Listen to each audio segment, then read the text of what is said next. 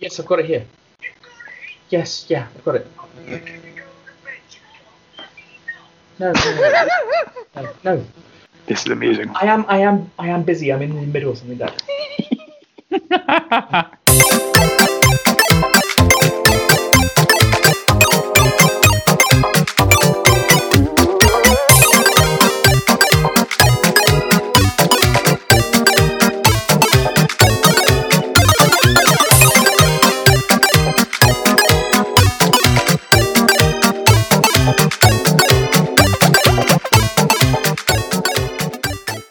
Hello and welcome to Grumpy Gamers. You're here listening to me, Pete, and alongside me I've got Eddie. Hey. And Ben. Hello. You went for Eddie first this time. I know. You changed it up. I even thought Eddie was surprised. Jesus, I've been demoted. That sucks, actually. I'm now the new Eddie. That is, I am the new power bomb. That is, you are. That is depressing. But yeah, okay. It could change on a weekly basis. Okay, it's a very fickle system. Yeah, but this is the first time it's happened to me, so now I'm wearing that pain. Well, take the shock and the pain through into the news when we come to it. Okay. So it's a little bit different today because we've got a hell of a lot to get through. We're going to be saving most of the Cyberpunk talk for a section to itself, which would normally be what we've been playing, but we've all been playing Cyberpunk, so it kind of makes sense to just call it a Cyberpunk section. And then afterwards, we're going to be giving you some thoughts on the Game Awards, which dropped, as we said, on the same night as Cyberpunk, which I bet they were kicking themselves for. Yeah. So really, without any further ado, shall we crack on with the news, Ben? Yeah, let's go. Packed show tonight, so let's get involved.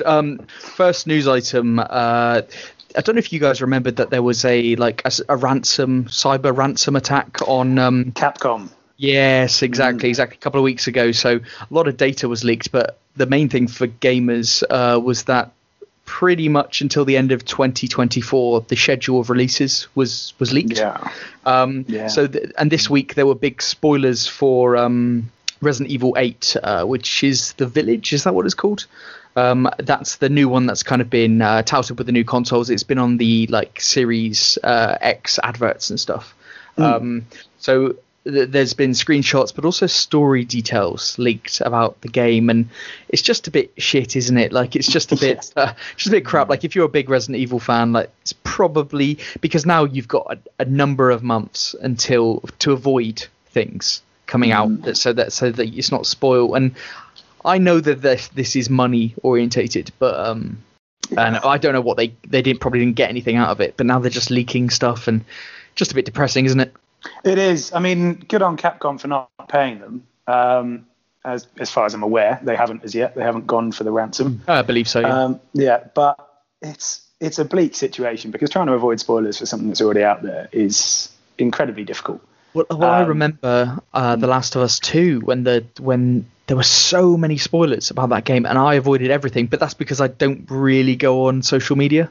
Yeah. So it was quite easy for someone like me to avoid it. But if you're into Reddit, if you're on Twitter all the time, how can you possibly avoid the fact that, spoiler alert, Joel dies? Yeah. How do you avoid that?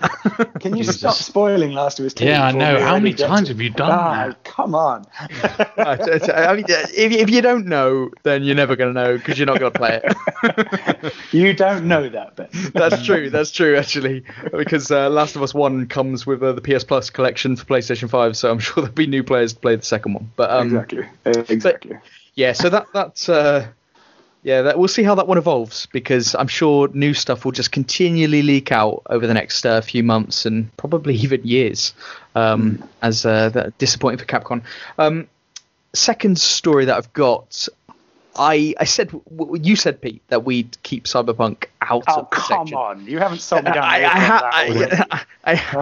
There's a second news story? Yeah, no, it's either first or second. But you've got to give me that. It wasn't the first one. I'm glad you put it, not immediately after Pete saying Cyberpunk isn't in the news. And I appreciate your recognizing me for that. But push that aside for the moment. Cyberpunk is the fastest selling PC game of all time. And this comes a week after Blizzard said about the new World of Warcraft DLC. Yeah. Go on, Pete. Sorry. I was just going to say the difference in numbers is pretty staggering as well. It's mental. It's not just blowing a record out of the water; it's sort of waving at it from a continent further on.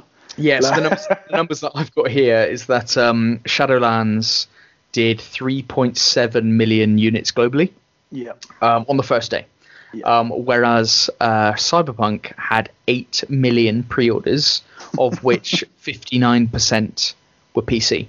So you're looking about 6 million compared to 3.7, which is staggering. That's mind-blowing stuff. But it's interesting that the PC gamers like you, Pete, got the memo about Cyberpunk. We'll go into that later, but that's interesting stuff. But it's testament to the power of the hype train, isn't it? Oh God, yeah, Absolutely, yeah. What a fuck up. But I was. We'll go into that. Yeah, we'll come into that later. I mean, I know we've talked about this before on the show, Pete, where you banged on about World of Warcraft and said how absolutely fucking massive it is, and it is obviously, and it's the most played game or whatever. But I was still surprised that 3.7 million units, that it was the biggest game. Like, I was really surprised that it still had the clout to sell in those numbers, the DLC. But you've said it before about the continuous players, but it's mental. It's mental. Yeah, the amount of players they've kept active for as long as they have is incredible. It's nothing like the level it was, when in its pomp, but it's not as far away as people seem to think. It's not faded away. Do you know if it's the biggest? Is it the biggest continuously played game? Like the active players, is it the biggest around? I believe so. Although Minecraft gives me a second thought. But I would think in terms of MMO, I would think that it's still by far the biggest. Yeah, I'd say so. Yeah. It's amazing. It's amazing because it's never taken me, that game. But obviously you've played a lot of it, Pete. But I'm sure it's fucking amazing. But yeah, I've never been a PC gamer until recently. So yeah, I mean the only note I'd make on it is obviously the time I played it was quite a while ago.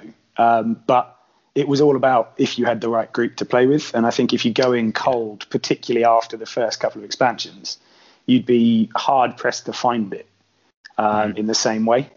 So it was one of those things of phenomenal time when I played it, but I wouldn't be trying to go back and start afresh now. Yeah, fair enough. Especially not for Sylvanas Windrunner as the villain, because she sucks.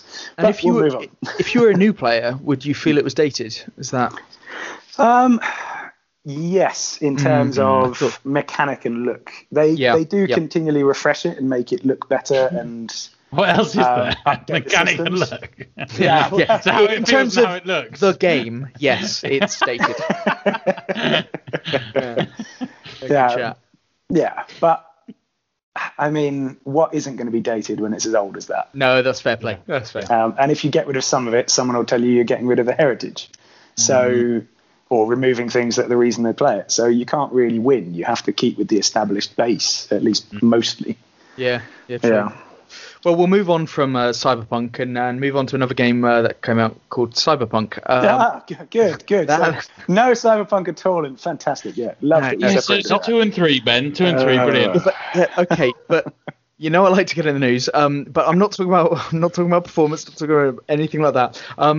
I think you guys may have heard in the week about the epilepsy episode and what Cyberpunk was kind of embroiled with. So a Game Informer employee, and I actually think it may have been one of their directors. I could be wrong there, but I think it was somebody quite senior, was playing Cyberpunk and had a seizure while playing.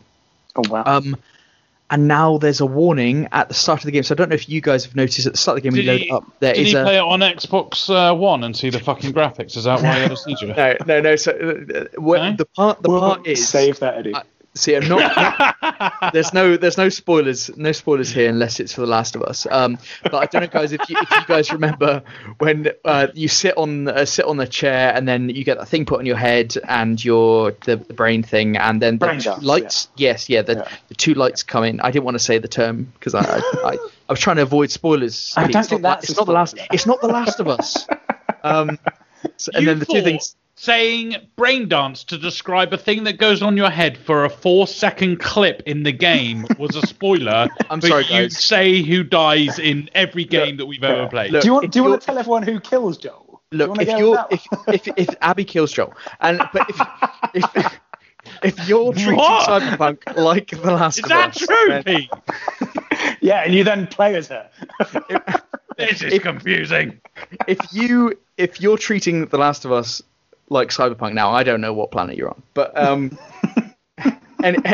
anyway, so now they've put the warning, but it's I think this is they put a warning into the start. They've hot fixed and put a warning in right at the start. It's not that prominent, but it is there. I noticed it, but I do think they need to insert a mode where you can click an on/off and it will stop all things that could be triggering. It's just interesting at what stage in the development that wasn't noticed or anything. And it's also when a game gets rated, doesn't that game largely get played or something so that they can rate it and those types of things taken into consideration? Well, yeah, if they're going to certify gold, it has to have been be playable through, doesn't it? Yeah, so I'm just interested to see how that kind of slipped through the net, because you think that would be like quite an obvious thing. I would have thought not only for the developers they would have someone to look out for that sort of stuff, but I also would have thought when it's gone through all the checks and balances, I would have thought someone would literally play the whole game through looking for things like that. Surely, I thought that would be a typical standard procedure. But that's a great point. Like, surely epilepsy is something that they always have a warning for in games. You'd think that every game would have to go through some kind of check. Now, I'm not sure whether it's a subjective thing. Surely it's a if it's like, which they can tell on the computer, if lights change at a certain frequency or at a certain number of frames a second, if something happens, surely it would trigger the warning. Because I would imagine it's not a subjective thing. You can't go like, that would trigger epilepsy and that doesn't. Surely there's characteristics that would always be the case. So it's just interesting how this slipped the net, but it shows the power of the internet, how it took somebody quite senior to have something go wrong to them. Yeah. But they did react. It has been done very quickly. It has been reacted to and very quickly. So, there's a part of me thinking that I'd have expected an epilepsy warning on a game called Cyberpunk anyway. If you're not expecting blinding flashing lights and and neon lights everywhere. They've literally been selling this for how long, thinking it's all bright lights of the city, and no one thought to check that. It doesn't occur to me because I'm fortunate enough to not have epilepsy, but surely that is in their mind's eye, for all games. And then Pete, that's an amazing point. When you walk into a Chinese restaurant, Ben, and you order food, do you check that it's got peanuts in it? I bet you do, don't you? Yes, I do, because that's my thing. Yeah, but also that restaurant, because it's a restaurant, knows to put a peanut. Put a warning on there. They do. Very good at that. They're very good. Well, coming out of them tonight, Eddie. That's very good. Very good. Can't argue with that. Right, next one. Now this I ummed and ahed as to whether to put this one in because it would make me look bad with my eventual conclusion. But there is an awesome new patch that's come in for Miles Morales. I like your commitment to balanced journalism most there. It was, does this affect my agenda? Before, is the story valuable? Do I look bad? Question whether to put it in. Yes, absolutely. But so effectively, with these new games, you have like a cinematic mode at 30 frames a second, which will have like your ray tracing and stuff like that. And then you'll have a 60 frames per second performance mode, which looks less graphically impressive, but it's locked at 60 frames. Yeah. So they're generally the two modes. You get that in Assassin's Creed, you get it in Demon's Souls, you get it in Miles Morales. Yeah. All the new types of games. But what they've done is they've released a patch for like a hybrid mode, which allows ray tracing in 60 frames a second. Nice. Like, how cool is that? Like, so pretty much and it was interesting because somebody tweeted the developers and said like, as a joke, how about ray tracing at 60 frames a second in a remaster? And the like lead developer did the emoji for like a and then a couple of days later they dropped this patch. Like, how fucking wicked is that? So it's I feel like I have to try this again now. So of course you do. Despite absolutely going in on Miles Morales because it felt like it was literally breaking my PlayStation, I am going to give it one more go because it's a week or two later. Maybe they've patched out these huge crashes, and I get to try this awesome mode, like to see something which actually is proper true next gen. I have to go back in, don't I? Yes, you do. So next week I will report back, but I don't like going back on what I said, but in this case, I mean, I was pretty hard on it. Yeah, you were, justifiably so as well. Yeah. And I don't think this changes anything on the things you actually were against. But I don't know that, Pete. I don't know that. you don't know that until you've played it. Until another hard crash comes in, I do not know that it's not fixed. It's like Schrodinger's PlayStation at the moment. So we'll see what happens. I'll report back. Right, the next story is xCloud, which I remember playing for the first time at your flat, Eddie. And you didn't have a fucking clue what I was doing, and I told you what it was. I literally told you what I was doing, and you didn't take it in. And then a couple of weeks ago, you said to me, "Oh, do you know what? You can play Game Pass on your phone." I was like, "Yes." Yeah, did you know that, man? That's pretty cool, isn't it? I was playing Halo, and I was telling you I was playing Halo, and isn't this fucking amazing? And you're like, "Yeah, whatever, fucking weirdo." So it may be because you were doing it in the middle of a social gathering, Ben. Yeah, but I was just trying to demonstrate. We hadn't seen each other at that point in over 6 months. There was 8 of us there, 7 or 8 of us there. Yeah. All hadn't seen each other. Some of us hadn't seen each other in a year. And there's you sitting on your fucking phone playing a game. Demonstrating it for yourself. Demonstrating to who? Look, wait there. Playing a game. We were also playing FIFA at the same time. That was social and drinking. But it's not as if like a person is playing a game and no one else is playing games. No, everyone is playing games. It's a bit difficult if you're playing a single player, though. Anyway, I don't fucking on your phone. So anyway, it was on Android, wasn't it? It was on Android. I had an Android phone. They're bringing it to PC and they're bringing it to iOS. That's awesome. The bad thing about this is that I am sat here right next to my big fucking expensive PC, and that seems a little redundant now, seeing as I bought it purely to play Game Pass games. Love that. Big fan of that situation. Yeah. I bought a PC to play a free game in Warzone and Game Pass games, and now you can do the playing of the Game Pass games on any PC because it doesn't matter. And Warzone, I can play on my brand new PS5, so that's all good as well. Yeah. I mean, you could just accept the fact that the PC is a better machine and play everything on it, as you should. As we'll probably go into shortly. But the interesting part of this, Eddie hasn't spoken for a while, so I don't know if his controller's gone off. No, I'm just listening. I think this is. We're rambling on. This is professional podcasting. This is the constant worry when Eddie isn't like communicating. You just think his batteries have gone. Because that is a continual bane. Ben, I'm going to give you the best news you've got all month. All right, my battery charging port. One of the prongs are snapped, so I can't charge my batteries anymore. So I am on non-reusable batteries now. Yeah. Oh God, yes. So they're going to last more than 30 minutes. Yeah. That is the best. I don't know any other human that charge. I know, like we charge our phones and stuff. That's rechargeable battery, but I don't know any other human that uses like AA or AAA batteries and recharges them. Yeah, I love them. I thought that was something from the 90s. I didn't. I'll get some more. I'll find another socket or plug. You won't. Then we'll go. I can't be asked for that. Fucking ridiculous.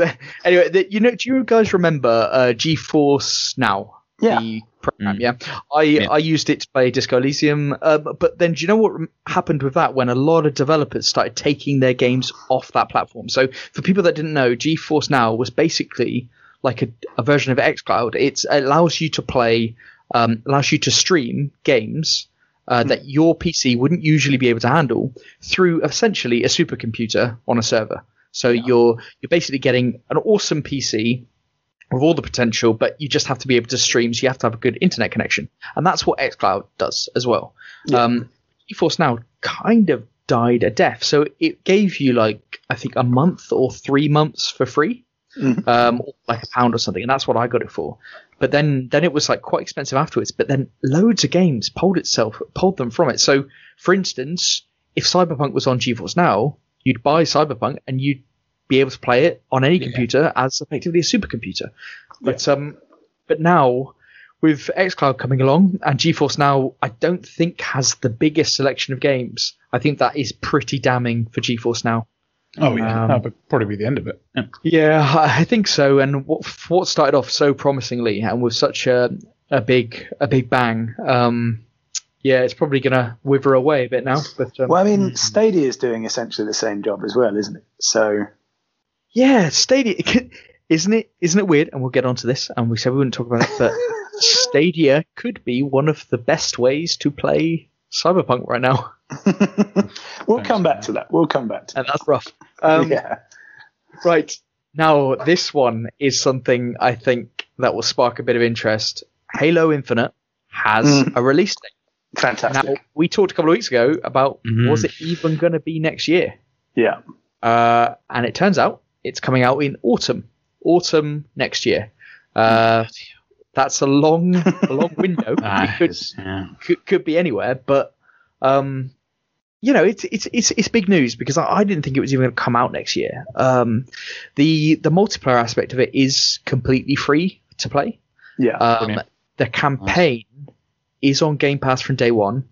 Awesome. But if you wanted to buy the game, it's going to be that £60 to £70 price tag, which I can imagine the pressure on that team to make a campaign which is worth that money. Yeah. Like, that is a big ask, isn't it? Yeah, it is. I mean, I think the first point to note, though, is saying autumn 2021. It's very easy to say that because that's anywhere from the end of September to December, basically, isn't it?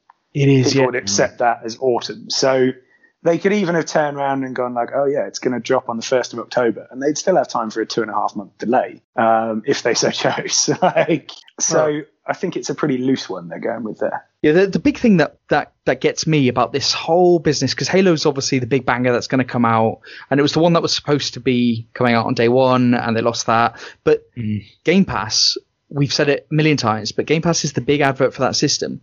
Yeah. Why aren't there adverts everywhere for Game Pass? Like, why am I not seeing it during United City at the weekend? Why am I not seeing Game Pass in? Because if you speak to the casual, like we say, Game Pass is an amazing idea, it's one of the best value deals in gaming.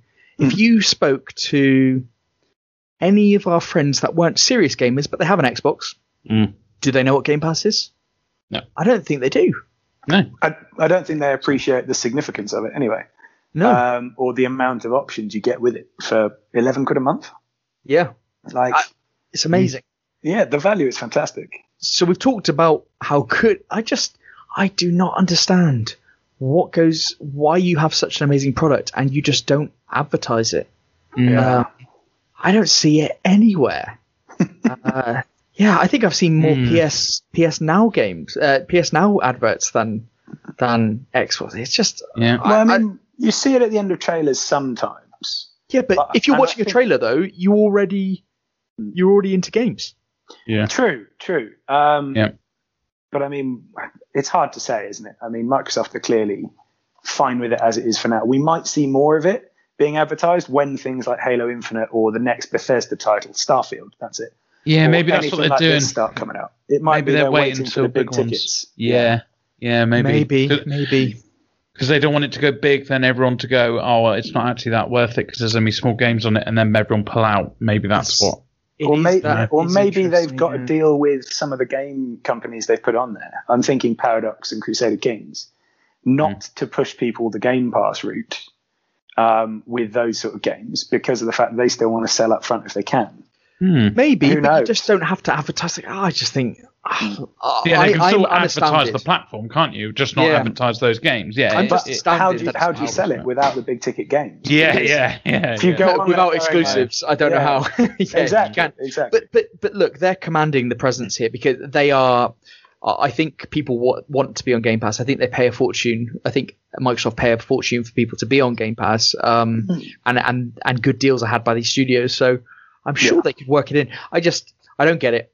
And I feel like, I mean, I'm not the marketing guy. I obviously don't know about these things, but to me, it's a no-brainer. It's a fucking no-brainer. But let's see how that one develops when Halo does actually come out. if it comes out. We'll see you in 2022, Chief. So, new releases. Yes, new releases this week. So this week seems to be the week of DLCs and new seasons. So Fall Guys Season 3 comes out. It only seems a moment ago that Season 2 came out. So, but that's out on the 15th, and that's obviously on PC and PS4. Mm-hmm. GTA Online, that gets the, I can't even say this, the Cayo Perico heist. Is that what you said? Fantastic Spanish. It looks, that looks about right. What the yeah, it looks fine. It looks fine. Xbox, PS4, PC, 15th of December as well. And then PUBG gets Season 10 at on the 16th of December. Also a noteworthy one. I think this might actually fall into next week, but Super Meat Boy Forever comes out on PC, PS4, Xbox, and Switch on the 23rd of December. I don't know if you guys have ever played Super Meat Boy. You never No, I haven't played that. Oh, you don't know what it is? No. Oh, okay. Oh, it's one of the biggest indie games ever. God, here we go. Okay, biggest, okay, yeah. It's shit. Biggest indie games ever. I mean, what kind of fucking category does that come up against? Well, I'll tell you why. What's your fucking shit game that you always play? Go on. And I'll tell you what, Pete. I'm going to tell you what it is straight away. It's one of Ben's shitty side scrollers. Isn't it? No, Ben? no, it's not. It is. I've seen it where you zoom along and you. No, Are you a piece of shit? What are you? You look like an actual piece of shit. Yeah, you do look something like that. I think you're blood. Like a blood Super Meat Boy. That's something with no skin. But it's as frustrating as Celeste, I think. I've played the first one, but I was too shit to get very far at all. The big thing that made me get it originally was that there's a Netflix documentary about it, how it's made. So that's how it got really famous from the Netflix documentary. But if you went on Metacritic, I think it would be insanely well reviewed. But I didn't realize there was a sequel coming out. So it's one to note because I think a lot of people will be interested in that. Too hard for me. I'm not the best reactionary type gamer. Never been good at platformers, so not for me. So I think it's one of those niches, the super difficult platformers, because there's a time and a place where I'll enjoy them as well, but it's nowhere near as much as some people seem to go into it. Some people seem to play that almost exclusively, and fair play to them, but not for me. I think it might be the generation that. I mean, I obviously grew up with Mario, but it's that type of generation that still crave that type of gaming. And also indie games used to be all about that, I think.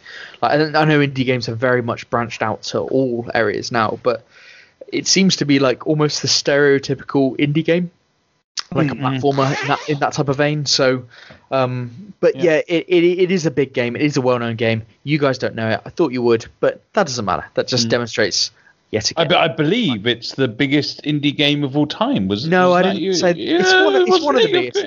It's gone down. Ooh. Yeah. I mean, I think I overplayed it immediately, but I definitely oversold it. Wouldn't expect that from you. It's a big. Yeah. You got to go in big when it's a big game though. It is as indie games go, pretty big. So I think overnight they became millionaires. I think that's after they released it. Wow. So fair enough. Yeah, I think big one. But that is the. That's all that's coming out this week. Like DLCs, I think everything has got out the way of something. Yeah, they've got out of the way of our next topic, really. Exactly. Nice segue. Do you see what I did there? I do. I liked it. You guided it very nicely, and then you referenced that, which really. Yeah, I know. But you gotta celebrate your own greatness. Yeah, very good. Yeah. So Cyberpunk, which we've all been playing. Yes. Yeah. A lot to unpack. There is. I feel there's going to be some differing opinions. Firstly, I suppose we should set the scene. This game's been anticipated for 8 years. That was the initial release trailer, wasn't it? It was 2012. I think that's when it was initially put out there 8 years ago. Yeah, as a this will come. Yeah. Yeah, exactly. This was before The Witcher 3 had even been released, which of course was the game that really launched CD Projekt Red to the level they're at now. Oh yeah. And the thing that got everyone on board the hype train, because The Witcher 3 is such an incredibly good game.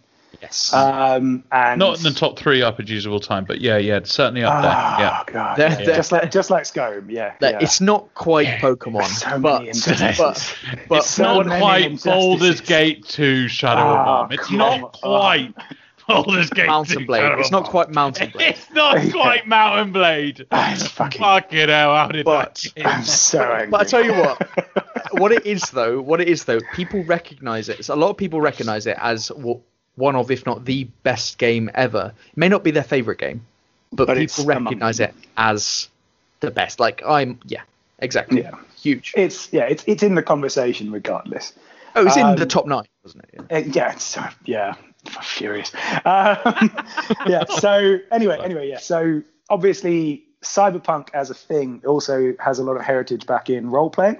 So it's been going on back since the 80s, and CD Projekt Red, continuing what they did with The Witcher, pulled in the developer, the creator of the Cyberpunk idea, to help design this game, Mike Pondsmith, who is also a radio presenter in the game, which you might notice if you listen to the radio enough. Oh, I didn't know that. Yeah, so pretty he's cool. even got full credits as one of the designers for the game as well. That's wicked. Wow. Yeah, so they have, once Shit. again, as with The Witcher, they've got this huge backstory and huge amount of lore there with which to craft the game.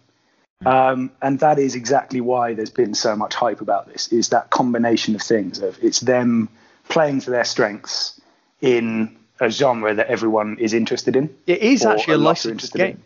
It's a Yeah. licensed game. Yeah. It does. Yeah, there is a Cyberpunk license that they've obtained for this. So Exactly. Now, I'm not au fait with the role-playing game, but obviously the genre of Cyberpunk has an awful lot of things behind it. Looking at Blade Runner, looking at, to a degree, Altered Carbon, things like this. isn't the book that it was that originally this is licensed from was originally Cyberpunk 2020? That was one of them. There was a 2013. They've changed. I think As they've well. changed the number as time's gone on or something. Is that how it Exactly, works? yeah. They just changed the setting slightly. So I think there's also a Cyberpunk Red. Right. But that's just from my own sort of looking into the lore because I get interested. So, yeah, you can tell there's been several iterations of it. And then 2077 was the next iteration. But fortunately for us, it's a computer game. Yeah. And for me, at least, it's a fantastic computer game. Okay, I we're don't going know. straight I into don't that, know are we? what your initial feelings on this are, guys, but yeah, it's pretty incredible for me. Well, shall I go my initial feelings? I obviously have been touting this. I've been all aboard the hype train. I've been all aboard, and I have been that guy that's saying this is going to be the greatest game ever. Yeah, we have you on recording. saying Yeah, that, like, at least the like last 2 every weeks. fucking week Yeah. for the past 10 Yeah. weeks. Yeah. We've heard it. Yeah. We all You say had things. some expectations, yeah. I did have some expectations, and I am loving the game. I do actually have some issues with the game design from a design perspective. Not everything else we'll go into. I do actually have some issues around that, so it's not perfect. But there's things that I'll overlook in that sense. I am totally into this game though. This I've listened to a lot of opinions on it, and I overwhelmingly in my mind I just want to play it loads. Like I haven't had this much fun with a game in quite some time actually, with an RPG anyway. I haven't been this into an RPG in God knows how long. So that'd be my general thoughts. Eddie? Mixed emotions, real mixed emotions. I've never ever been so disappointed in my life when I've turned on a game for the first time. That's kind of because the hype was there, and I wasn't on board too much with the hype because I'm enjoying FIFA at the moment. But even still, I turned it on, and the problems that this game has had, I'm sure you guys have seen and read and heard and watched and listened, and it's fucking abysmal when I first turned it on. Well, should we just should we just say what we've been playing this on to start before we? I was going to say, I think that might be useful. So I I've get this been on, weird feeling there's a correlation there. Yeah, go for it, Pete. What you play on and what settings and all that kind of stuff. So I am playing it on a pretty high-spec laptop with my settings in a mixture of high and ultra. Okay, yeah. And I am playing on PS5, so a next-gen version of the game.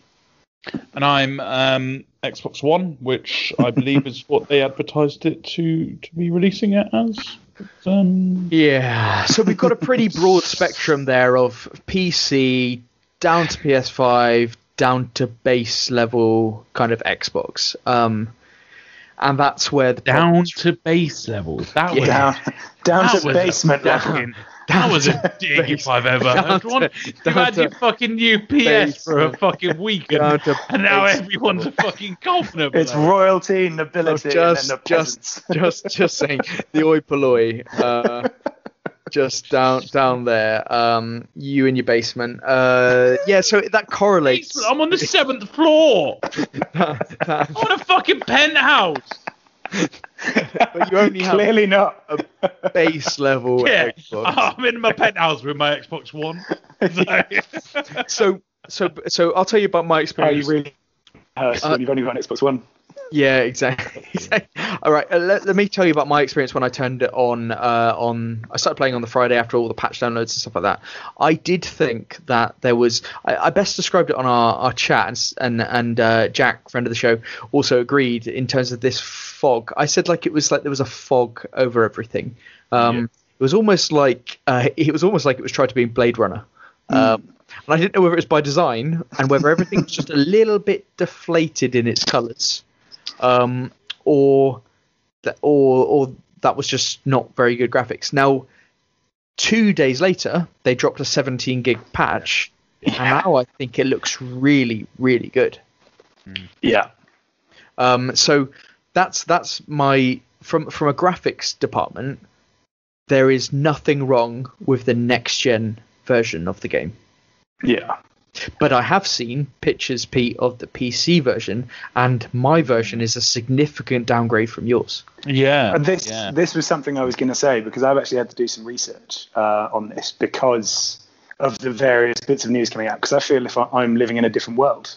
Quite completely. I have had very few issues with the game. It looks gorgeous.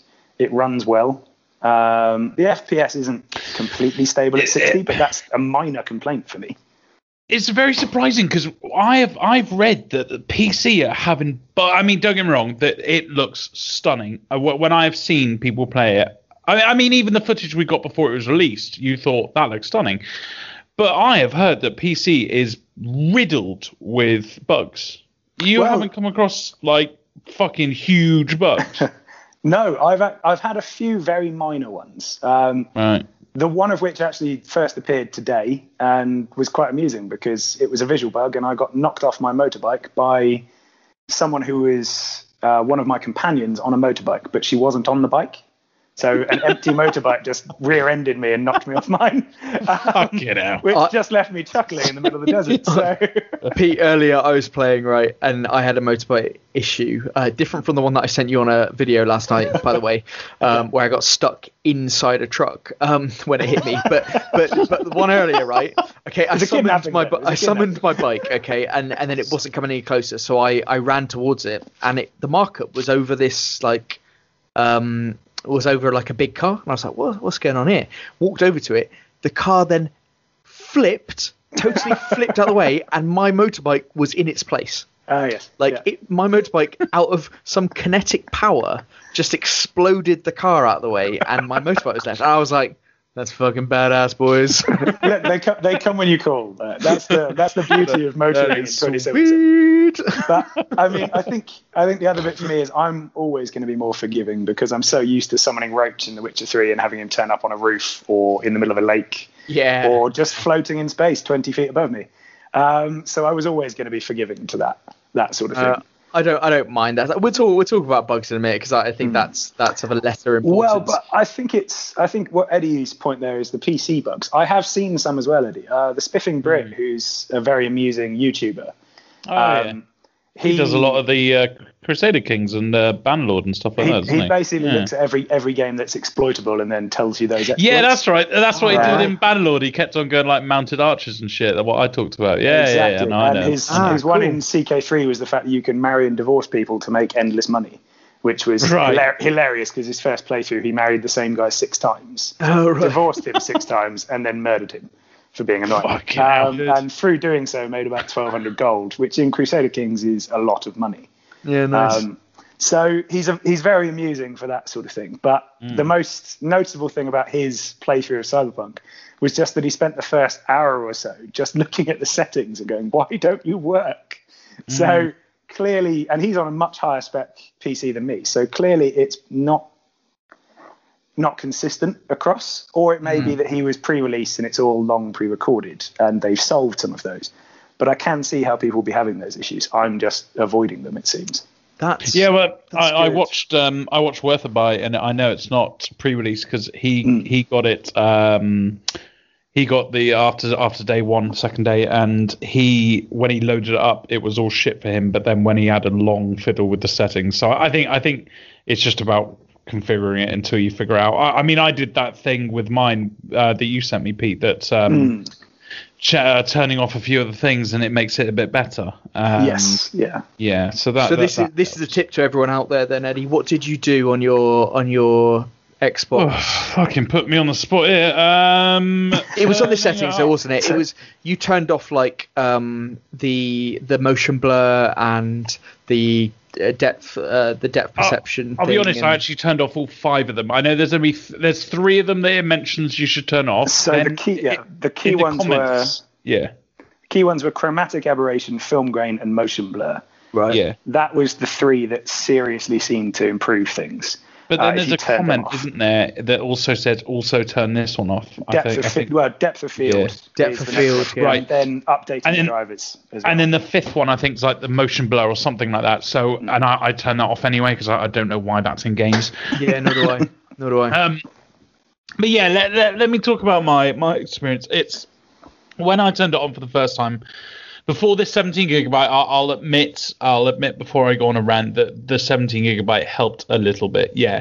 But when I turned it on, it was unplayable. I have never turned on a game and gone, I can't play this. Not ever actually, because even back in the day, you went, oh, this is okay, because that's what you're used to. Yeah. But I was turning on. Okay, my expectations were this is going to be stunning, but realistically, I wanted it to be at Witcher 3 level. I mean, I think that is not outrageous to expect that. No, not at all. And I turned it on, and everyone had fur. Everything had fur. The cars had fur. The back, anything past 20 meters looked like a cardboard cutout. And it was what was really upsetting. I did the Nomad. I'm doing a Nomad run. Yeah. And within 2 minutes, you're on top of this huge tower, and it looks shit, absolute fucking shit, and unplayably shit. So I thought it was me. I thought there's no way this game is supposed to look like this. So I changed my HDMI cable. Because I went, oh, maybe it's HDMI cable. No, it wasn't the fucking HDMI cable. I went, right, maybe it's my monitor. I know that my monitor's fucking good, but maybe it's the monitor. Yeah, maybe it's broken. Oh, but Eddie, it wasn't broken during FIFA. Yeah. Well, maybe it's this game that's broken. So, turn it over to my 52-inch screen. Oh, that's weird. Everyone's got fur. That's weird. Oh, wait. Eddie, you didn't try the second HDMI cable on the new TV. Right, that's what it must be. Guess what? That didn't fucking work either. Jesus Christ. So I'll be honest, I played it for a bit, and I played it for about 5 hours, and I went, about an hour of it was on the settings, trying to figure out what the fuck's going on. But I couldn't play anymore. And then when me and Ben went and played around the golf, and we made it 12 holes in before we realised we're shit and we don't want to play golf anymore. So I came back. And that's what happened. Yep.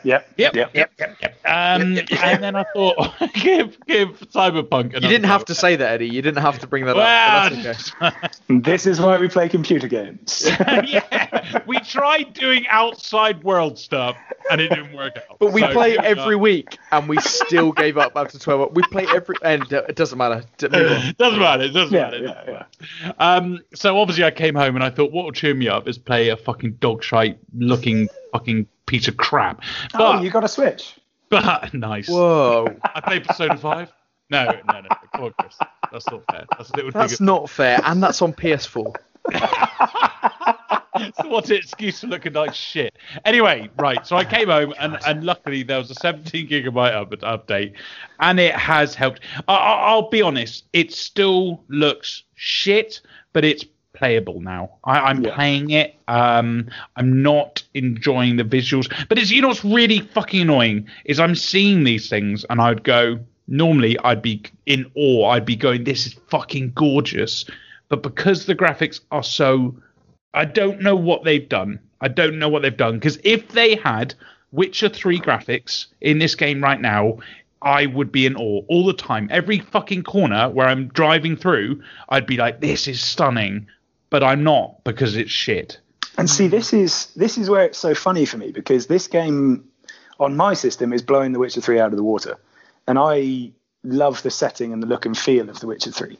But in terms of actual immersion into it, Cyberpunk's winning already. I agree, Pete, that since the 17 gig update that I had on day 2, I think I mentioned to you, I was like, I complained about that fog. Now I don't even remember what that was. Like, I can't even remember how that looked. Like, to me, it looks so very... And at times when I'm in a room and you're looking at the character and you go like... You're looking at the character in front of you and that's really good. That actually looks really, really cool, and the lighting is excellent. And so I was very, very impressed. This kind of pisses me off because I think Project Red... CD Projekt Red. CD Projekt Red. I've pulled a fast one here. I think they've designed it solely for high-end PCs, and then they've gone maybe next-gen consoles, and then they've gone, which they shouldn't have. I mean, they didn't advertise that for a start, and second of all, they shouldn't have done that.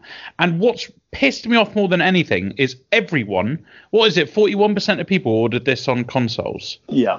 Most of them are probably going to be Xbox Ones or PS4, and so many people have logged this on and gone, this is unacceptable.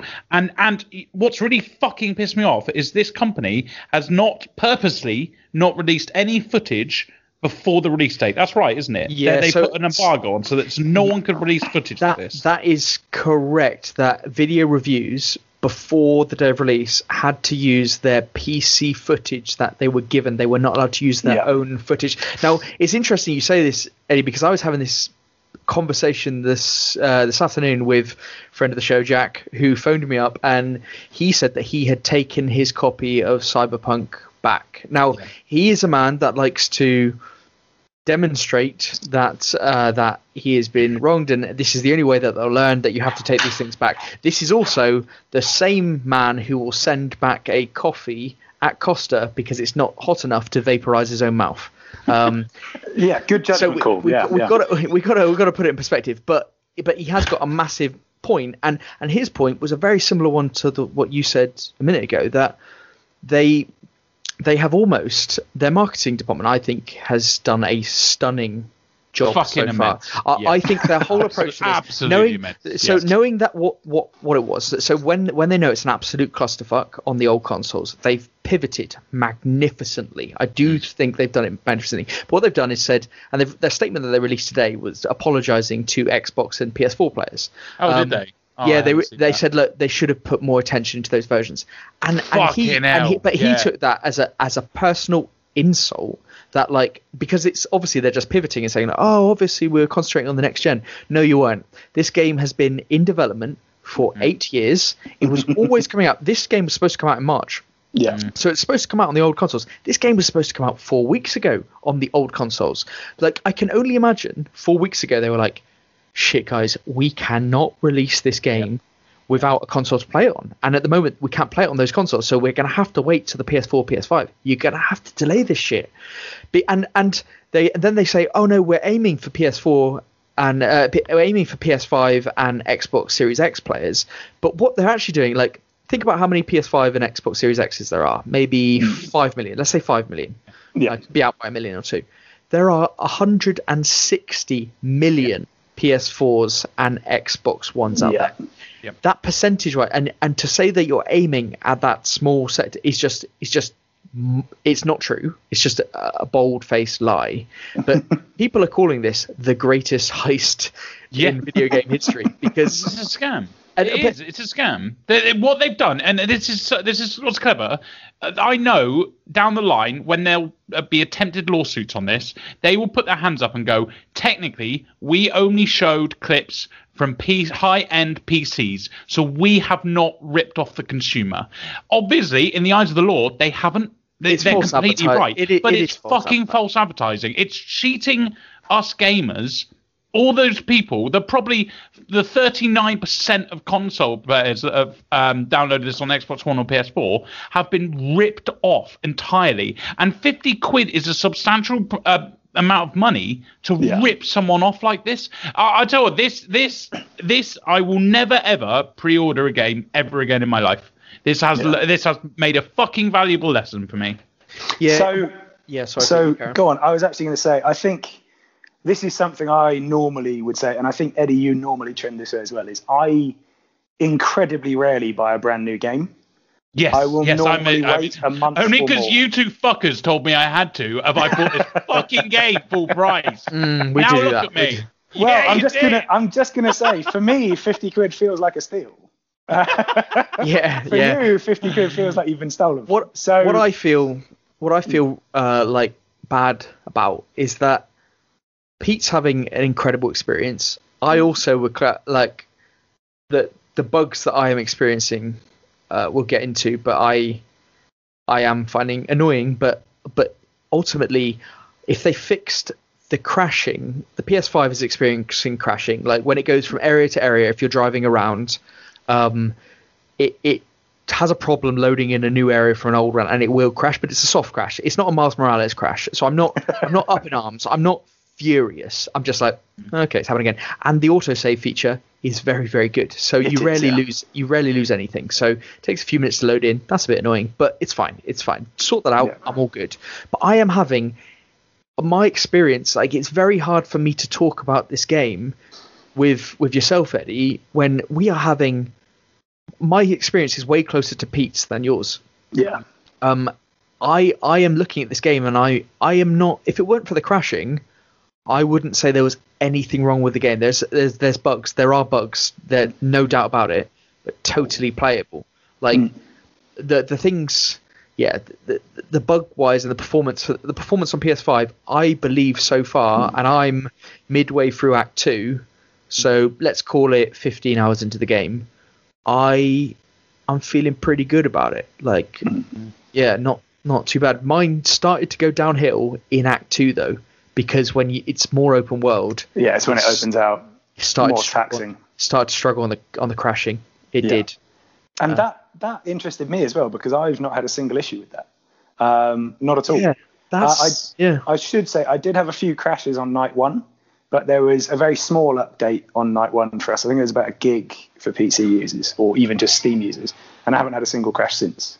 But I'm disappointed for the likes of Jack took the game back. So I'm like, damn it, man, that's shit that you had to do that you felt that you had to do that. And it's shit for Eddie that you're not getting the experience that I'm getting, because behind all of this, in my eyes, there is an excellent game. And what I don't like thinking about is that I really hope they put patches out before Christmas Day, because there are kids out there that are going, Mummy, Daddy, get me a PS5 or an Xbox, please. Looking forward to. Yeah, they're looking for a new console. Yeah. Sorry, we couldn't get the new console, but we got you Cyberpunk. Now I know Cyberpunk is an 18, so maybe. I mean, what kind of kid is going into a dark, gritty? Look, if I was 14, let's call it 14, 15. Like when I was 14, 15, I'm not endorsing playing these games, but I was playing games that were 18 rated, or whatever. I assume this is 18 rated. Yeah. So people are wanting this game, and they'll be looking for. Let's say it's an adult whose wife has bought it for them or something. Even, I mean, and you're looking forward to this. You couldn't get an next-gen console, but you're looking forward to this game at least. And then you plug that into your old Xbox and PS4, and then that comes out the other side. You'd be like, like that's shit, isn't it? That's real bad. And Well, I do. Go on, Eddie. Go on. You can imagine. I would love to know if you could fucking measure happiness of gamers around the globe. That day one when we all spent fucking 6 hours downloading not only the game but then the fucking 50 gigabyte update to see that. My God, it's fucking disgraceful. I don't know why. It's annoying, right? It's annoying because I'm furious. However, if they delayed till after Christmas, I'd probably be upset. And this is the other problem: is there is always going to be someone gunning for blood, because you don't have this many delays without there being issues to why it's being delayed. And it's why almost I couldn't believe it was actually going to be released on the 10th until I had the download started. But I think public service announcement for me on this, from my experience, because I'm about 10 hours further in than you, Ben. Yeah. The benefits of a longer weekend. Public service announcement from me on this for everyone would be, if it looks like crap right now, shelve it. Don't return it, at least not until you finished Act 1. And I think if at the end of Act 1 you still want to return it, and even if after a couple of weeks the patches haven't done enough, then that's the time to return it. Is there a non-spoiler way of telling us where end of Act 1 is, Pete? You'll know where it is, Eddie. So it builds up to it. It's and not totally non-spoilers. It sets out pretty early on what your objective for the act is. Yeah. And when you'll know what the crescendo is, and that is a very, very good crescendo to that act. And I agree with Pete that was the point where I went like, yeah, I'm into this game. I'll tell you what might help me. I still haven't come across the bit where Keanu, like in the trailer, leans down and says, "Wake up, samurai." I haven't come to that bit yet. Just wait. Just play the game. Yeah. Is that like the beginning of Act 2? Well, we won't go into when things happen or anything. But what I will say is that Act 1 felt to me like it was almost like a linear game. I was really forcing myself to do side quests when actually, glad you said that. When actually, it's almost like Act 1 is designed for you to not do any side quests. Yeah. So again, for anyone who's played The Witcher 3, Act 1 is just White Orchard. It's basically an extended tutorial with narrative elements. Yes. Really, really good narrative elements, but narrative elements. And it's meant to bring you into the game without going, here's this gigantic world to go into. It's that guiding you through the important bits. My recommendation to anyone starting Cyberpunk would be to basically mainline story that first section, because you'll feel really into it then. Exactly. What I tried to do, like I did some main story and then I would try to do all those little nitpicky side quests, and it's like I didn't need to do that, and it kind of took me out of it, because what I felt like I was in a world which looked awesome, and I was already bought into the game before I even bought it, so the game would really have to be. It would really have to be shit for you wouldn't have to play it for you to not like it. So it was like the Switch effect. If I buy a game on the Switch, it already has +2 out of 10 for me, because I'm already enjoying it because I've bought it on the Switch. You've given the Switch a handicap. No, I've given it. Exactly. I've given it a handicap, and Cyberpunk had a handicap in my eyes, and it probably was up to 3 or 4 points. So because I was already sold by the world, like I was already in love as soon as I turned on the game, and so it had to do some real big shit to fuck it up. But that first act, I was kind of like, I feel like a thing in this world, but I don't have any relation to it. Yeah, and I think that's the key, is follow the story at the beginning. Do get into it, learn a bit more about your own character, learn a bit more about the scenario, and then suddenly that world is a much better playground to be in. Yes. And it will tell you if the bugs and everything else are insurmountable for you after the end of Act 1, then fair play to you returning it. I don't think there will be for that many people, especially not if they just put it aside for 5 days and wait for the patch. I'm on the fence about returning it. I looked up if I could return it today, and it looks like I've got 36 days to return it to the store. Jack, so you've got the window for that. Did you buy it from Smith's, Eddie? Yes. So Jack went and handed his back to Smith's today, and they said to him that they've been told by head office to accept any Cyberpunk returns without question. Yeah. Shit. Shit in hell. Do you know how long for? No, I don't know that. No.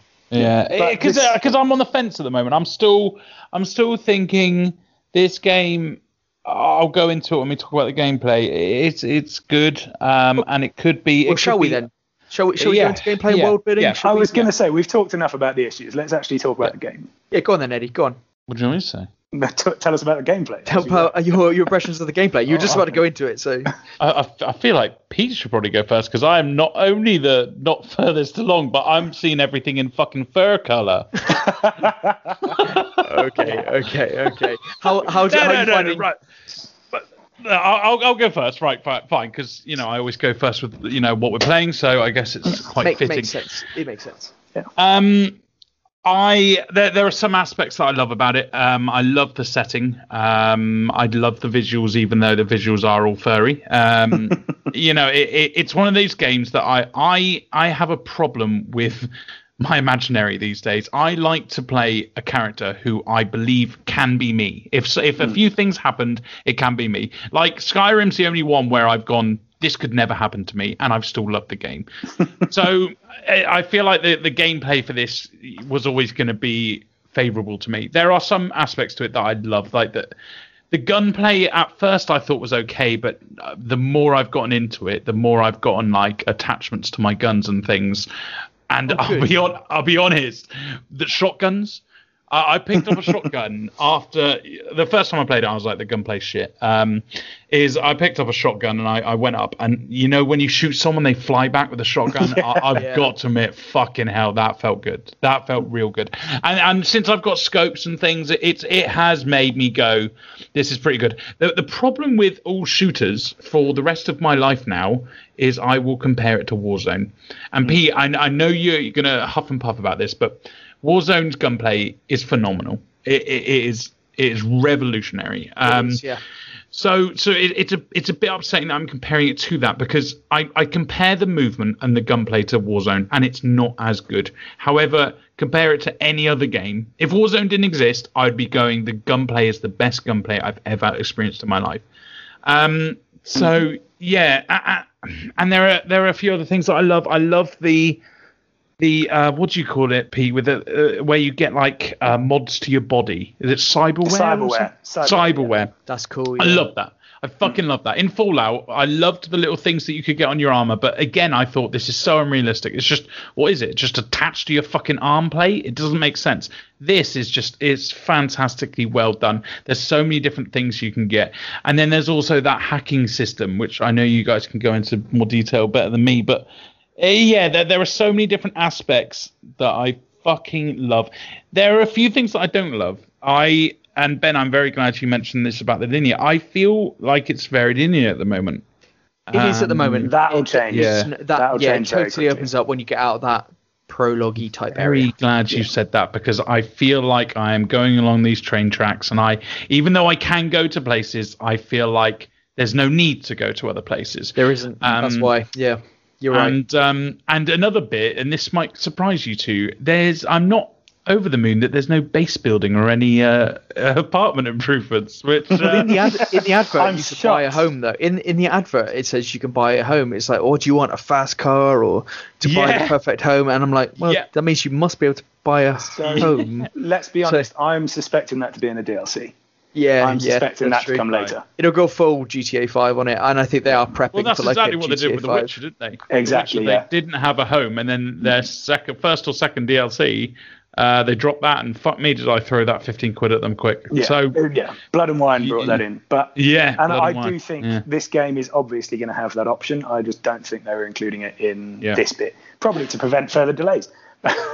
One more thing I will say that I'm not over the moon about is everything, and you guys can maybe correct me, because I have seen people play it in different areas, like the desert. You mentioned the desert earlier. To me, maybe because I haven't been out much of the center area, it all seems the same. It's not. It's not at all. Honestly, Eddie, after Act 1, it's a different game. Yeah. Okay. So you've got 6 very different city districts.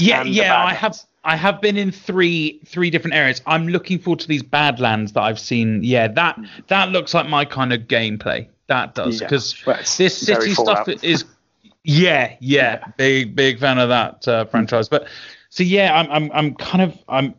I'm silently optimistic, because every bad thing I've said about the game is either being patched as I go, or you guys are saying wait 20 minutes and you'll be loving it. Can I wade in something on the world building and see if Pete's got an opinion on this? I'm kind of feeling, and I'm not sure whether I've got too much of an expectation, that unless it's a quest, there isn't anything to do in random places. So, like, for instance, there was a bar that I went to, a random bar.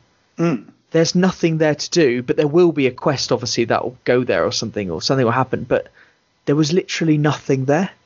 And it just felt a bit, I mean, there was people in there. Like, it was active. It was, but it was like, I kind of expected, like, because, in other RPGs, you'll go somewhere, there'll at least be stuff to loot or something. But it was just like, it was just a bit like, unless there's a quest somewhere, or maybe I'm just no need to go somewhere. Yeah, like maybe I'm doing it a disservice. Maybe that's just not true.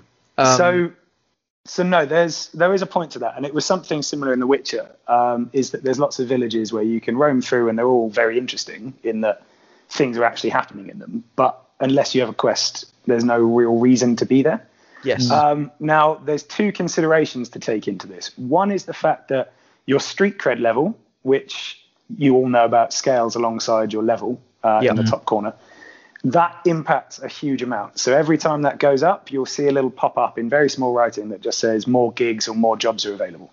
Yep. And at this point, for me, it's an insane amount of quests. There's so many, just that I've got to look at different points. One particular marker gave me 7 quests that are interlinked.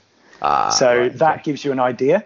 And if you go into any back alley, you'll normally find more than you will in the bar, which is interesting. But the other point for me is there are so many of these quests, and there are so many of the NCPD updates that I am never going, what do I do? There's always something within 50 meters. But say that, Pete. One thing about the gameplay that annoys me, that I think The Witcher had, and correct me if I'm wrong, when you look at your task lists in The Witcher, it would give you a number of meters that it was distance from where you were. So you could choose ones which were closer. That Cyberpunk, for some reason, on that extensive quest log, doesn't have a distance from the quest marker. No, it's all on the map. Yeah, I know it's on the map, but the map and the journal are two different things. Like, and you can go from map to journal, but you can't go from quickly journal to map. So I can click on something, like mark the quest on the journal as my active quest to track the quest, but then I can't quickly go to the map to see where it is. I have to flick over, whereas in the map going to journal is one click. And it just seems to me like I've got 50 quests on my journal, and I want to know what's in my vicinity, and then I'll pick the nearest one. But no, I have to go to my map and then look around there, then I have to click one, then I have to go back to the journal to see what it says, the written word about it, and go, okay, do I like the sound of that, and to do it. So it's just not easy. Like, it seems like there have been so many of these games that have come out, these type of RPGs, even the fucking Witcher, that did it better. It was like, to me, it stinks of, this game's been in development for 8 years. It's had a number of things that have developed outside in other games in this time, and they had real bad performance issues at the end, and so they spent all their time on that. And so a lot of quality of life things just went out the window. Like, that to me is just such a fundamental quality of life thing that should be there. So I understand where you're coming from. However, one thing I did note is even before the game was released, there was a note from one of the developers saying they were trying to avoid giving quest rewards and locations up front in order to let people organically decide and choose. But it does give the location, though. It gives you all of that. I mean things like distance, so you don't do it just through convenience. So for me, for instance, and I think, again, this might actually come down to PC versus console. For me, map and journal is really easy because one click. No matter where I am, it's one click to get to either of them or between them. So I think that's because I've got mouse and keyboard, which makes it much easier to keybind that many options. So I organize my way of playing it through the map. and I'll generally just look for the yellow question mark that's nearest me. And it makes it very easy. This brings it nicely onto, I think that this game is far too designed for PC gaming. And when I say that, when you look at the menus, when you look at the inventory, when you look at the map screen, it's so obviously designed for a mouse and keyboard, for the mouse and the cursor. The cursor, yeah. You've even got a cursor on console. Yeah. Yeah. And when you have that kind of system, you go, am I a second grade citizen here? Or in my case, third grade, because I'm not even fucking thing. No, but that's another point. You are point. the peasant here, yes. Eddie, this is a part inventory management game, and I ranted to you about this, Pete, that you can't multiple select items to when I'm selling stuff, Jesus Christ, when I'm selling like all my inventory, fuck a duck, does that take a while? Yeah. Like that's like, it's things like that, like they're not game breaking and they don't actually kill me that much. It's just the map and the journal thing. I know what you're saying, Pete, about and the you're supposed to be, it's taking you, you to choose things a bit differently, but all that information, what annoys me is that all the information is there. Like it is there. It's just they've just made it harder to get that information into you to make the decision you want. Now that annoys me a little bit. To me, it's just basic quality of life stuff has been kind of overlooked in my opinion. But okay. So sorry, just to stop you there, because we've been talking for 3/4 of an hour here, and a lot of it has been on the niggles, or in Eddie's case, the sledgehammers. I think we need to focus on the better bits, or at least the bits for people who are still playing it. And for me, like gameplay, obviously, as we said, I'll come to my bit on gameplay, which is that it's been incredibly good. The quality of life things, yes, multi-selecting items would be really handy. Yes, I can see how the quest log could use improvement even on a PC. Because it is pretty much the same system as The Witcher used. And you're like, well, we've had 5 years. Surely there's something better. I mean, plenty of other games have better systems. Yeah. So you say but Witcher 3's graphics are stunning compared to this one. So. They really are. But for me, I think world building and gameplay for this are intrinsically linked. And this is the first time I've played a RPG on this scale where a city actually feels like a city, and not just a city, a massive one. There are so many people around all the time. There's always things going on. There's so many overlapping roads that you can easily get lost. And every corner has got something. The fact that you've actually got street stalls you can interact with is fantastic, because I'm used to things like The Witcher and Skyrim where there's street stalls everywhere, but they give you one line of dialogue and nothing else. Yeah. Whereas at least in this one, there's some like that, but there's always a few where you can talk to. There's always a few you can sit and eat at. There's so much more interactivity, and people seem to be living lives. I'll tell you a little. I'll spin a yarn, because I have slated this game so far. I was I saw some shit going. I saw some gangsters, so I chucked a grenade over. I didn't know there was a fucking civilian in the middle of them, so that person went kablammy. But then obviously the police came, right? And I thought, I don't want to kill the police because I'm a good guy. So I ran away, and I've got to admit, I've never experienced this in a game before. I ran down a back lane. I didn't know where to go. There were a few alleyways, and you thought, this is pretty cool. Ran up some steps, and then I got to another level. Then I got into a door. It wasn't a door to anywhere. It went through like a hallway. Then I came out the other end, and then I ran down one back alley, which was a dead end. So I had to run back. And then when I ran around the corner, I saw an assault going on. And I've got to admit, then I went, fucking hell, that's cool, isn't it? Yeah. Like, what game ever? Yeah. Well, there hasn't been a game ever that you've felt like you're running. I know in other games like Fallout, you run through a thing, you know there's going to be nothing on the other end, or you don't worry about there being dead ends. You don't worry about there being stairs and different levels. And even when you are in a live game, you think, well, there's not many cars to worry about the cars coming. There's not enough baddies to realize, that you're going to come around a corner and fucking bump into one. I've got to admit, I was fucking impressed with that. Yeah. And even the 8 to 10 apartment building you live in, it feels lived in. It feels like a huge hive where a bunch of poor people live. Loads of people around the shops. It's really true. You walk down the flight of stairs and there's a mini quest that happens almost instantly. You wander around, there are police questioning people. Like, it feels very alive. One. I don't want to one thing I would like to say is I've been. It sounds like I've been quite negative in this discussion. I fucking love this game. Oh, God, I yeah. do fucking love this game. It's all I want to play.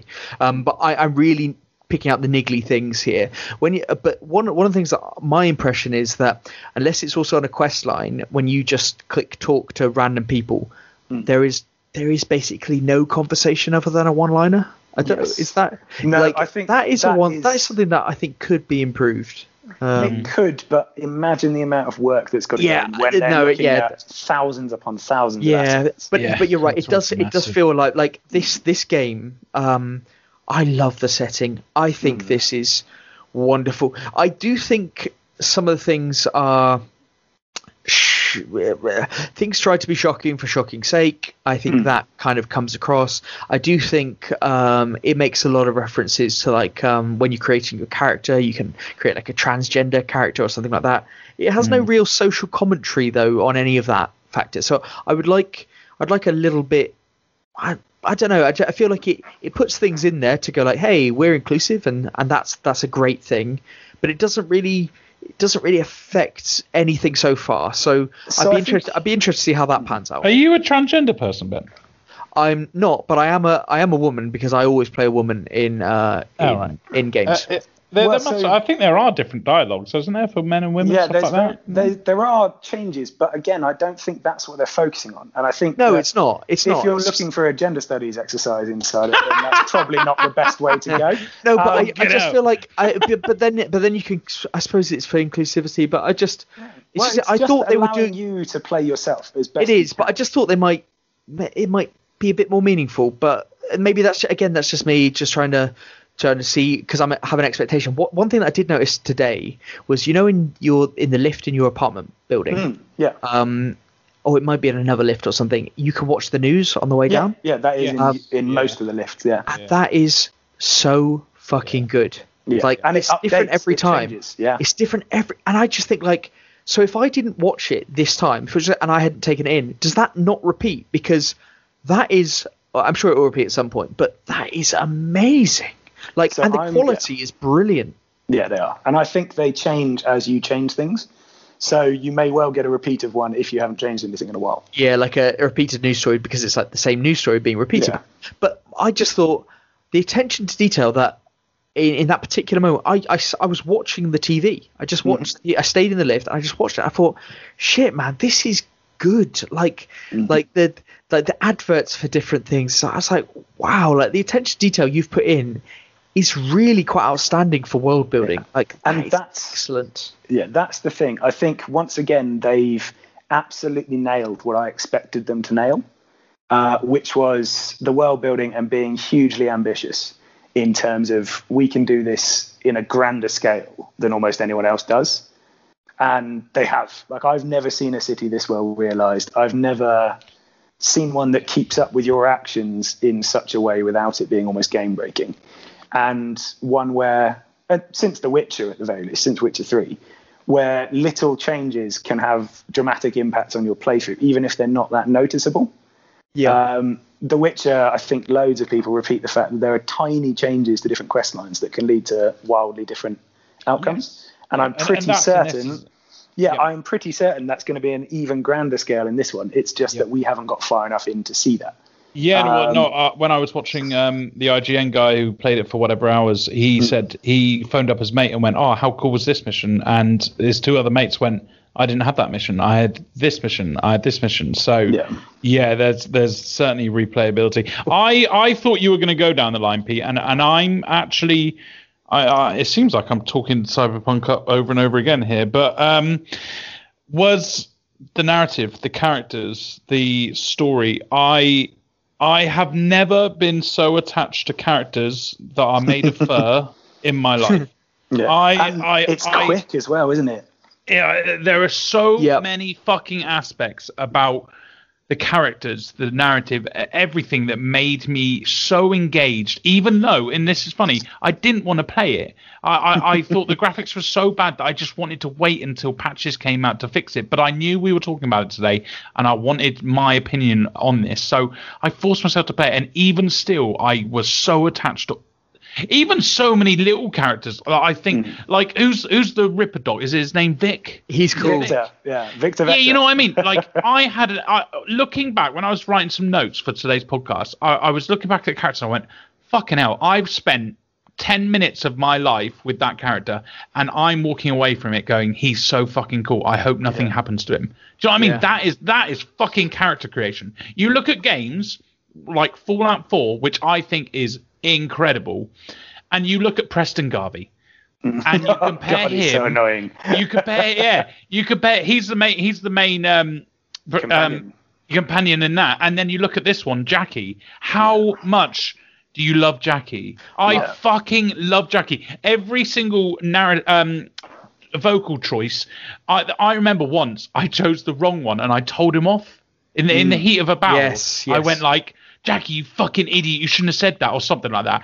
And I went, oh fuck. I genuinely felt like shit. I went, I'm gonna reload just so I could press the other fucking option, which probably didn't make any difference, but it saved my sanity. I mean, that is fucking brilliant gamesmanship, that is. But also, what other game do you know that where you customize your own character, male, female, whatever, and you still feel so attached and so like that character building is excellent. And you're obviously playing with a male, and I'm playing with a female.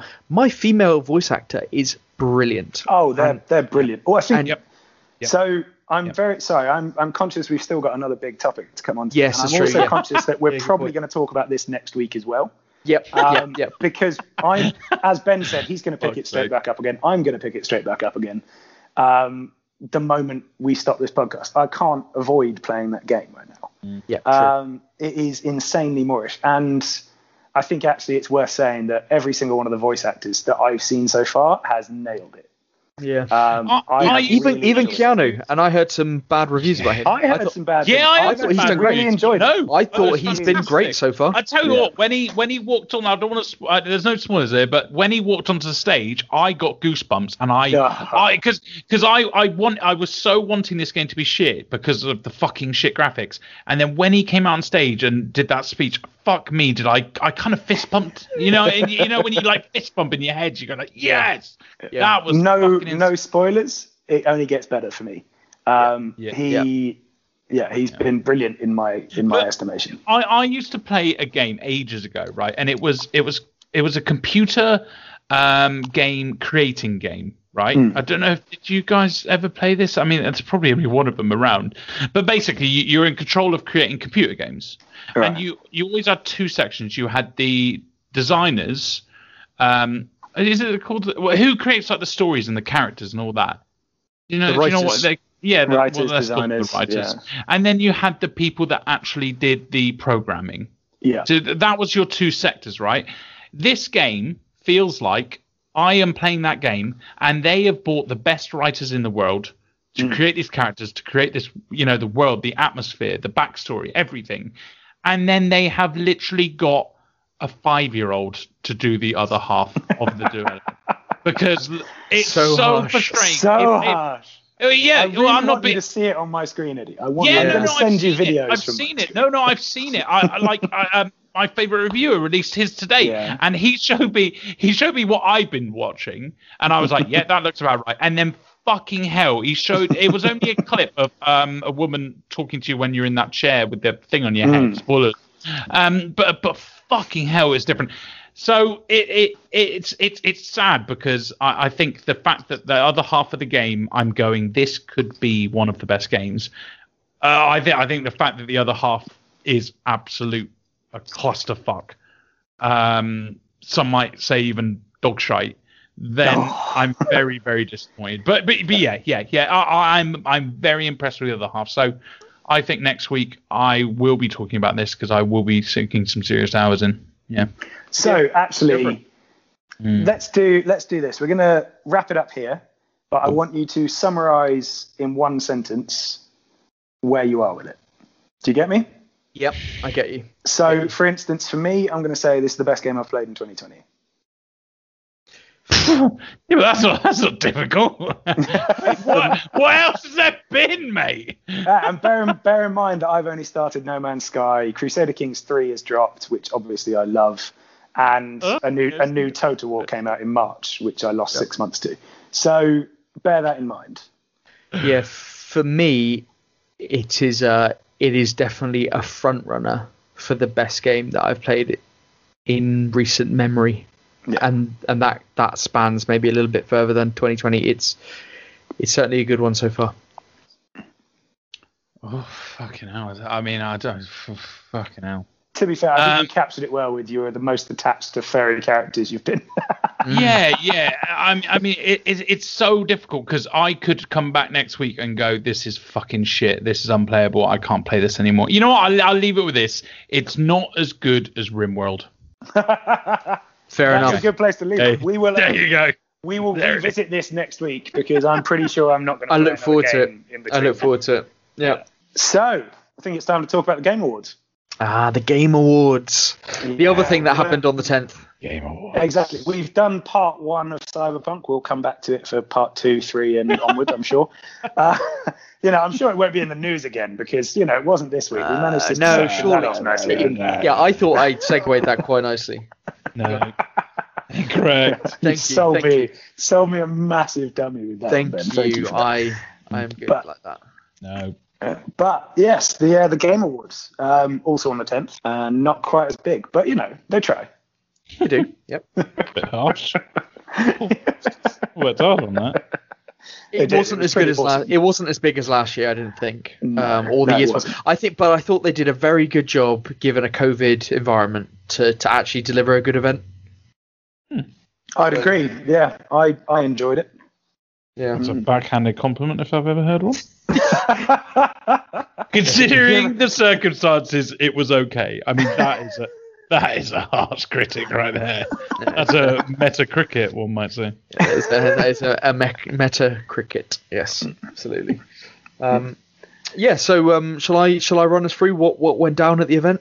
Go on. So what I'll do first of all is talk about the real stuff that we're interested in, the announcements and the trailers and stuff like that. The winners we'll just go over briefly at the end, because we're going to have our own type of Game of the Year award type episode. I think around the 28th, 29th, something, the Tuesday around that date, in between Christmas and New Year anyway. So we'll let our opinions the end of the year. We'll let our opinions run rampant then, but anyway, so the event kicked off. The first big announcement, and I think you guys will not like this as a huge announcement, but the internet went wild as one of the biggest announcements of the event was that Sephiroth will be the next character in Smash. Yeah. So it's huge to the Nintendo community. Not myself. I've got Smash. I played Smash, but I'm not a huge fan of Smash. I know Pete and I have played it a little bit. Yeah, I enjoyed it. Yeah, it's a celebration of gaming, isn't it? So, exactly. But Sephiroth joins the battle. One of the biggest villains in gaming history, really, from Final Fantasy VII. So, and one of my personal favourites. So I'm pretty happy he's coming into it. To be honest, I think he's a fantastic character. He's another sword character, and I think they have quite a few of those from like Fire Emblem and stuff like that. But people seem pretty pumped about this character coming in. So, yeah. And I don't think this is the case, but could we get either a cloud version or a chit version of Final Fantasy Remake coming to the Switch sometime? I'm sure they'll be trying. Who It'll knows? have the same graphics as the original, so it'll be purposeless. But yeah. But anyway, that really was a big hitting start to the event. Then they had Back 4 Blood, which is the Left 4 Dead 3 kind of equivalent, and people seem pretty pumped for that. The next big one was Perfect Dark. Got a trailer, which now I don't know if I think this splits the gaming community because half of the people go, "Oh, that's cool," because of the N64 game, not the 360 game.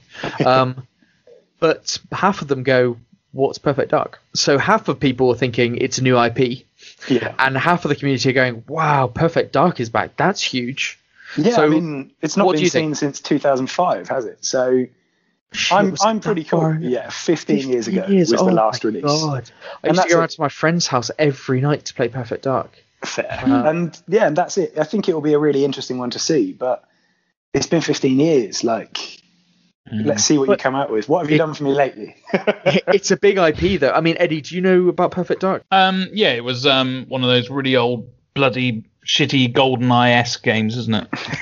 Actually, that's not a terrible description. Fair enough. Bit harsh, but you could shoot through walls. But actually, you're fucking spot on, because GoldenEye came out and it started that trend, and then Perfect Dark picked up. So I kind of expected you to not have a fucking clue, but sorry, mate. No, fair play. You nailed that one. But that one.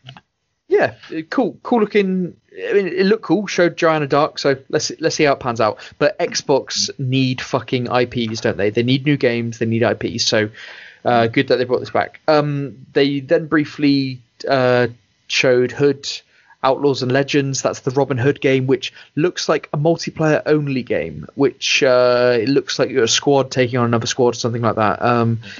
It looks like something I'm never ever going to play. So, it looks quite good, but those type of multiplayer games, not really into. If I've got that right, it just doesn't look good for me. The next one, Pete, something that you might be interested in. I know you love Dead Space. I do. So the Callisto Protocol. Yes. What do you think? Well, this was one of those trailers that just left me grinning. I get the feeling that's going to be a really cool one to wait for. And if they can recapture the early feel of Dead Space as opposed to the late feel of Dead Space, then it'll be a really good game. Pete, do you know about the PUBG element of this? Yeah, so it's set in the same universe, isn't it? Yeah, I know. It's absolutely mad. Is it? When I did my research on it, I went, what? No, it's not. What? How is that possible? Yeah, so it's meant to be a few hundred years into the future of the PUBG universe. Mental. Yeah, I know, which is another interesting element to tie into it. But it's one of those where, I mean, it's not coming until 2022. Is that right? Yeah, 2022. So it is a wait and see. Did you hear them say, though, that they wanted to make the scariest horror game ever? I did. And that's, again, kind of what I mean by if they can recapture the early Dead Space feel, because that game was creepy. I think Dead Space was one of the only... I don't care for horror games, but when I think you lent it to me back in the old days. Yeah, it's amazing. And I went, well, fucking hell, is it good? It's so good. It's so good, man. Good. And again, I don't really care for horror games, and I loved that game.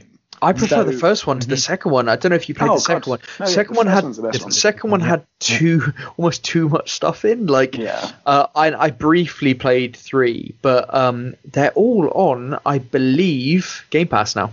Yes. So, and actually, this is the key, I think, for Dead Space. I might play that. Yeah. Well, the key. Fair. I probably will now, actually, but only in 2 months when I finish Cyberpunk. Fuck yeah. But Dead Space had that thing of almost all of the fear was in your own head. Yes. So much of it was you torturing yourself. Yeah. And that's what I mean by if they can recapture that element, it's going to be brilliant.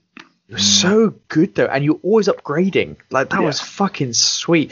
And what I liked about Dead Space was I thought it was one of the first games to demonstrate, in my limited gaming at that time, how lighting can be used to create incredible graphical effects. It looked stunning, didn't it, guys? Dead Space looked amazing. Oh, phenomenal for its time. Yeah, because it was in a corridor. Corridor games like Alien Isolation and stuff like that, with lighting, it's easier to make games look awesome. But my god, did it look fucking good, eh? It really did. So yeah, really look forward to that one. New Warhammer game. Is that interest to you, Pete? Eddie? The problem with Warhammer games is they throw shit at the wall. I would generally we should have done this before, I would generally like to see how many Warhammer games have been released in the last 5 years.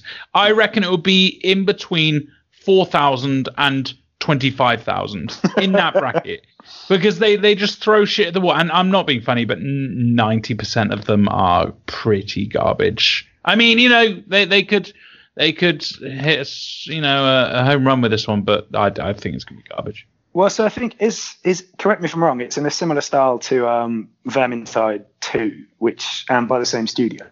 This looks more horrified, if I'm being honest. This looks like they've gone down that route. Well, so this is it. So Vermintide it's playing on the darkness of the setting and playing on the hopelessness of it, and that will make for a really good setting. The problem for me is it's 4-player co-op. As Vermintide 2 was. Yeah. And it's just not really one that I tend to lean towards. Yeah. Yeah. It's got to be said. Yeah. So, yeah. But did look interesting, and I'll probably check out some videos of it at the least. Yeah. You'll check out some videos. You won't give them any money. Some free videos online. You know what? All your efforts to... I may just catch a glimpse of a screenshot. Yeah. Not will. Yeah. I may look at a video. I may possibly glance at a screenshot when it was on another article. Well, the biggest thing for me here is the people who make money off that for me will be the streamers and YouTubers.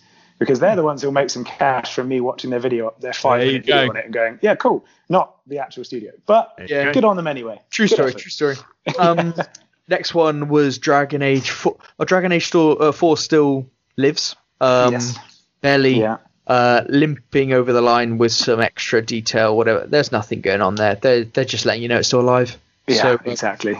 So good for them. But we'll just wait for that. It's a EA, so who the fuck knows? And EA can go and fuck themselves. But let's be honest. It's BioWare. It's BioWare actually making the game. Yeah. So it'll probably be worth it. It's just BioWare, it's owned by EA. But still, BioWare, like they've struggled, haven't they? Like, when's the last time BioWare have done a great game? Well, Inquisition would be at least. Yeah, but Inquisition was years ago, man. I know. It was fucking years ago. I know. Anyway, yeah, they've got great source material. They'll probably do a good job. So, but it's just because there's not much out there to really talk about. But I'm sure it'll really get on the hype train, and I'll get it when it comes out. But yeah, that's cool. The next Disco Elysium, the final cut, is coming to PS5, Switch, and Xbox. Like that game, guys, it's going to smash it.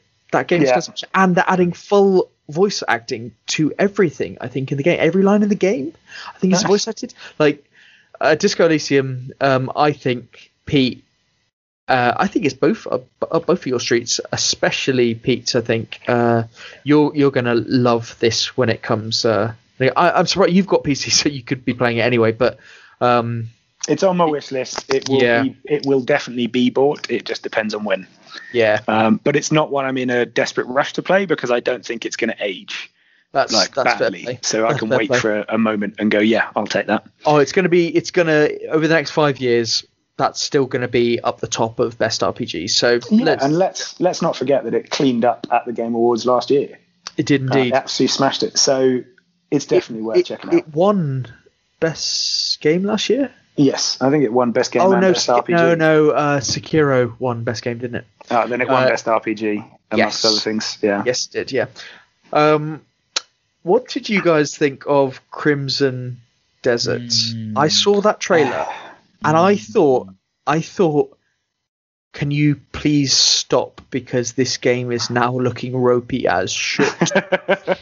Like, please, it's like someone who's like, it was like just saying way too much. It was like, stop it, stop showing stuff which the frame rate is looking like garbage and like. Yeah, the combat looked really weird. They showed too much of it.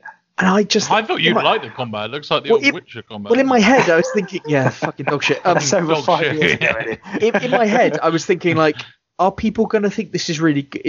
Is this really good? Is it showing loads of different things or something? Like, to be fair, when they did show you riding a dragon, I was like, okay, that's pretty sweet. Yeah. But that was a quick turnaround there, Ben. Pretty fucking sweet. But when it drops to 20 frames a second on your trailer, like, of gameplay, it's like, can't you just do what CD Projekt Red did and just lie and get a really high Like, haven't you just learned? What are you saying? Stop it!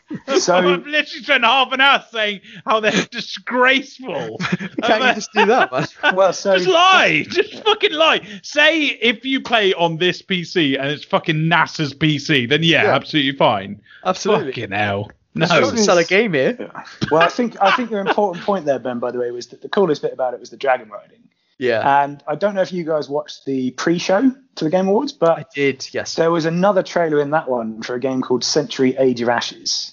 Is that what- where all the Panzer dragons Dragoon? are fighting each other? Yeah, I you're saw that riding one. a dragon, Yeah. dogfighting with other It dragons. looked like Yeah, I saw that one. multiplayer. Yeah. Yeah. It was multiplayer Panzer Dragoon. Yeah. Yeah, That's what it so looked that like. and that I thought that looks great for a dragon riding game. Like, Yeah. that looks awesome. Crimson Desert, I don't really see a need for me to play it. But the other one was basically the new Star Wars game. You know, the multiplayer. Yeah. Whatever the fuck that's called. It was basically that, but on dragons. But it did look like Panzer. Do you know what I'm talking about when I say Panzer Dragoon? Yes. Yeah, that game from ages ago, but it got re-released on the Switch recently. But it looked, This is why you're thinking of that again. Okay. it looked damn similar to that, but I thought that looked really good in the pre-show actually. I thought that looked really good. And another reason for me not to care about Crimson Desert, really. Yes, I wasn't. I thought you'd like that, Pete. I would have done, but it did just, it looked really poor.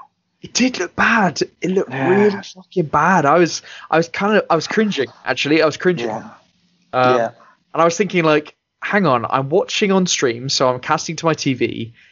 This isn't me though, because everything else is perfect. Like, this isn't okay, is it? It's like, it's like they went to all these developers. Oh, can you send us in a little clip?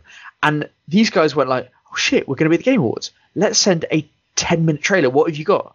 Oh well, we'll get the editing team to knock up what the tester's doing. Okay, yeah, that's fine. They watched it and went, yeah, that'll do. Yep. No, what?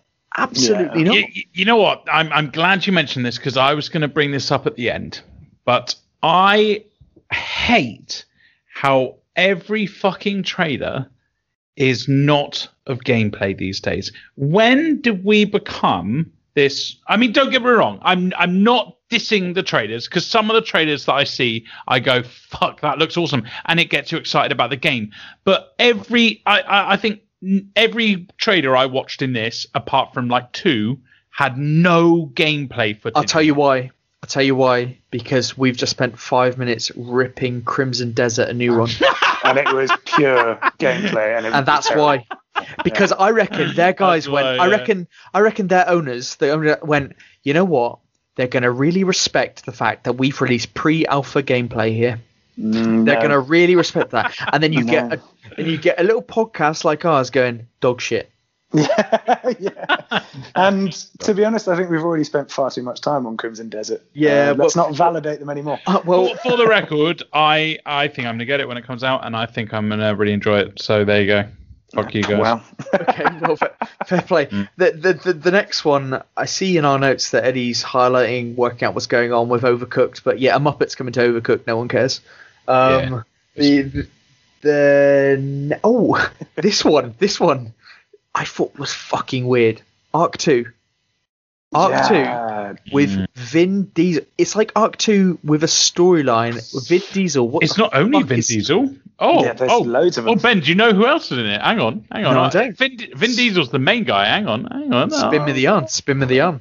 David Tennant is one of them. I know that. Yeah. Why?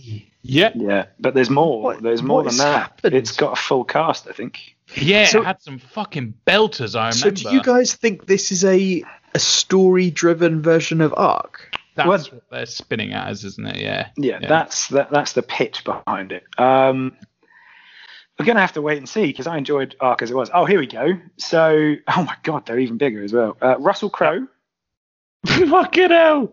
Elliot Page, and Carl Urban. Can we just not have celebrities in No. the games? Like, What? Why? Why not? doesn't it devalue it in your eyes? Like the No, fact that fucking Vin Diesel. Oblivion. Oblivion. Yeah, Oblivion. Patrick Stewart and Sean Bean. I'm sorry. Sean Bean and Incredible. Patrick Stewart are not Vin Diesel. Like Vin Diesel is a Vin is a Diesel's a nobody. Yeah. Vin No, Diesel's yeah, a nobody compared to Sean Bean. No, Yeah. but they're not as cool. Vin Diesel is not as cool as Sean Bean or Patrick Stewart. No, he's no, and that's a very not fair even point. close. Yeah. Not even Yeah, close. that's Not a very even fair the point. same We're height. just they're not exactly. That's my point though. Like, why are we bringing Can he just like stick to Fast and Furious? Can he stick to the Fast and Furious games? I think you were making a different point from the first one, which I thought you were saying that Vin Diesel was a bigger star. No. No, sorry. I've miscalculated this one. Yeah.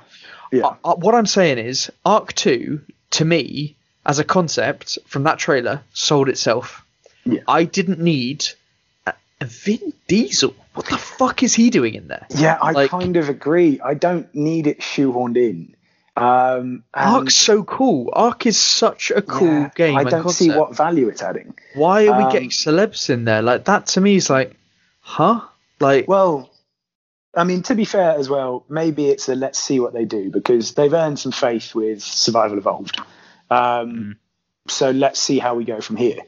But Yeah. it did throw me off a bit. And in particular, I think it's difficult. I know we've just been talking about Cyberpunk and they've done it with Keanu Reeves, but it's difficult to see a recognizable face in a game Not true that. and not be a little bit weirded out by it. well, with Keanu Reeves, he's playing that kind of like cool character that you imagine he Yeah. is. Yeah. And with, I mean, it's a fucking Vin Diesel playing.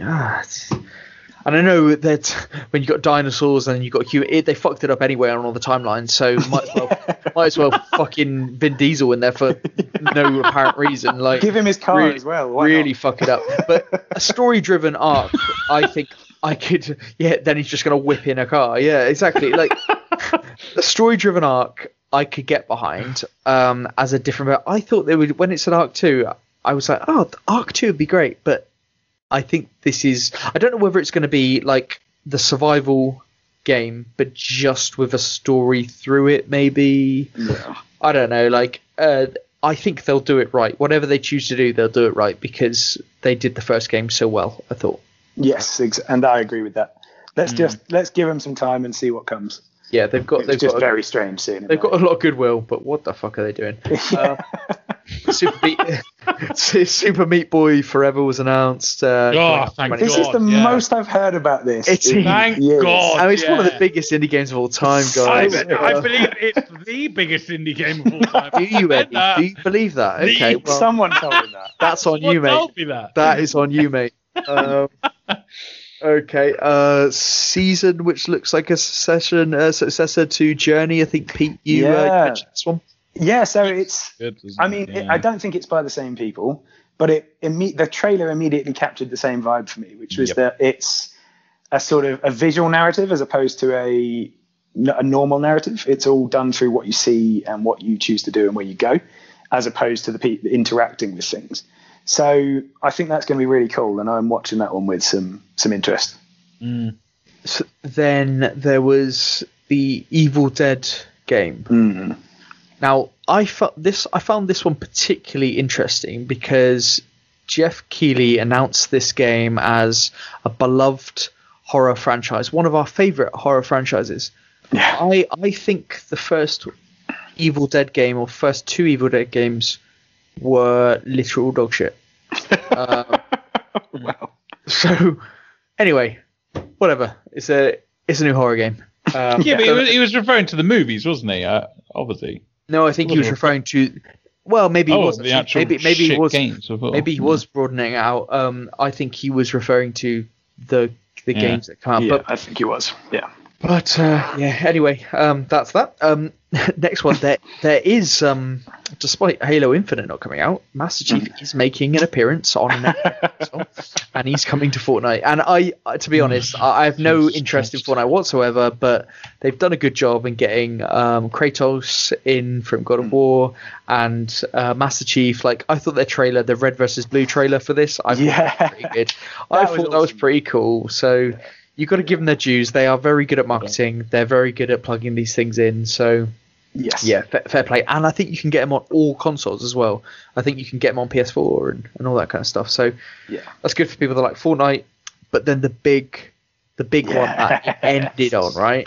How do you feel about a new Mass Effect game, Pete?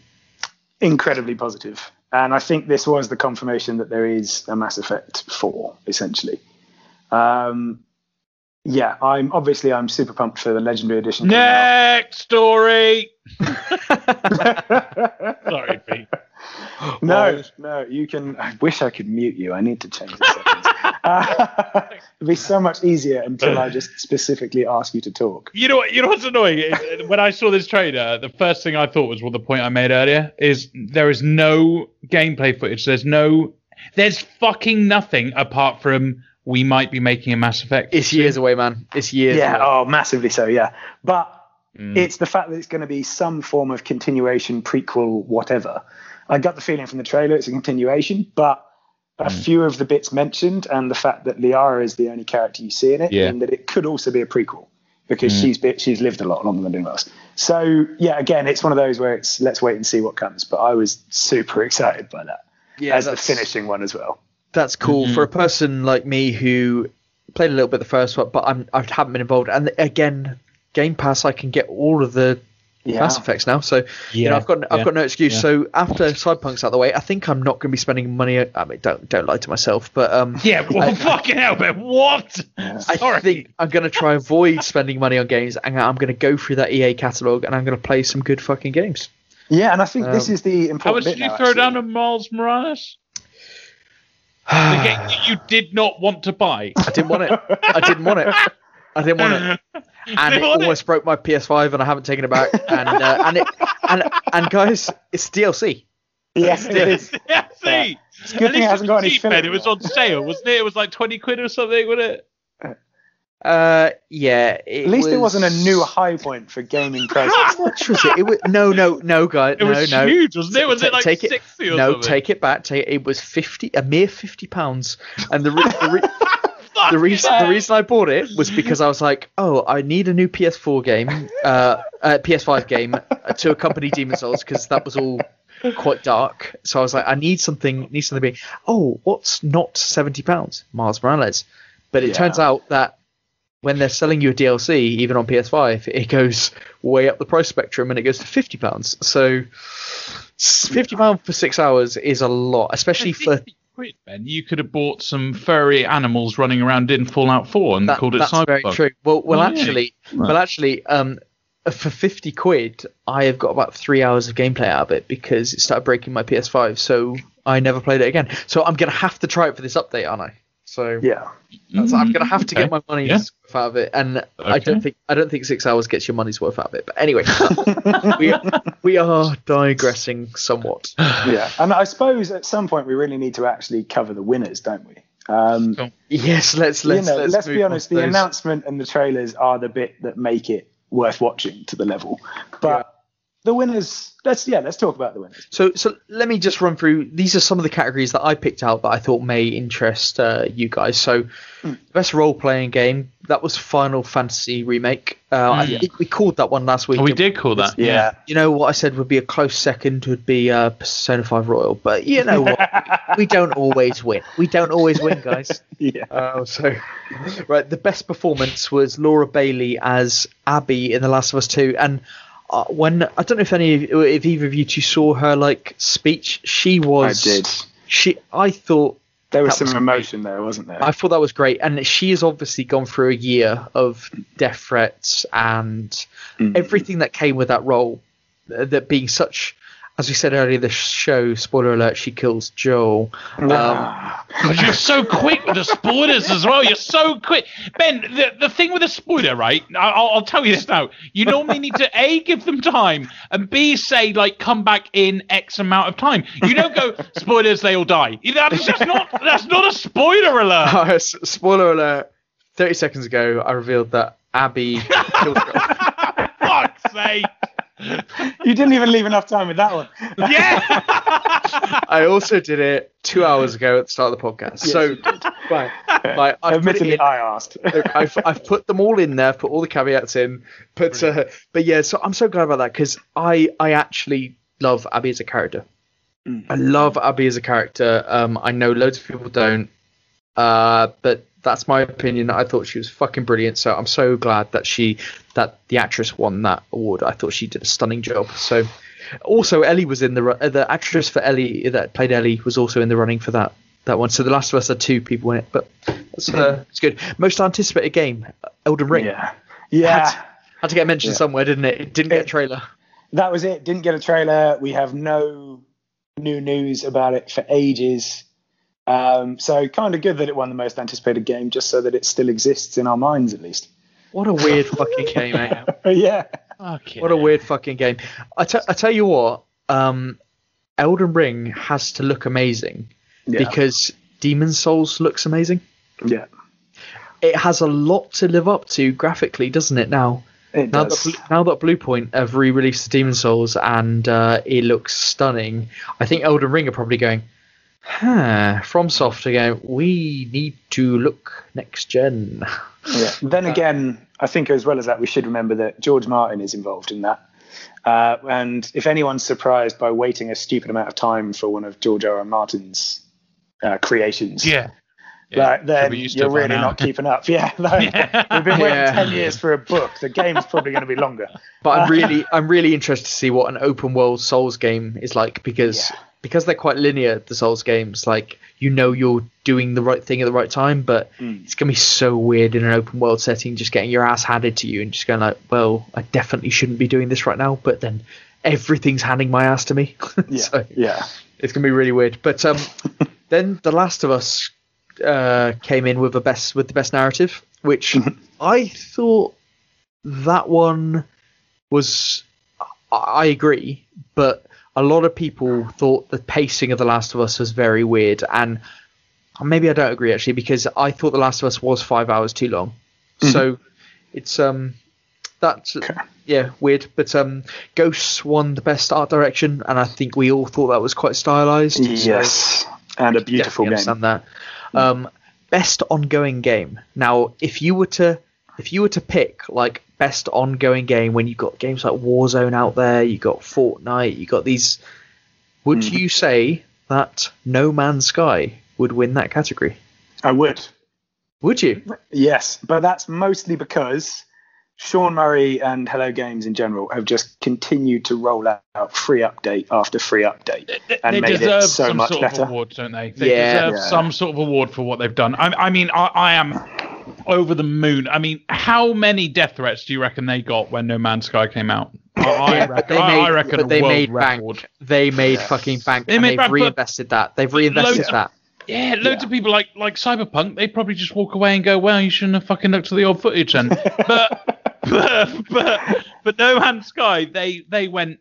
I apologise. We're going to do everything in our power, and they've done fantastic. Well, No Man's Sky was an indie game. And then Sony got hold of it.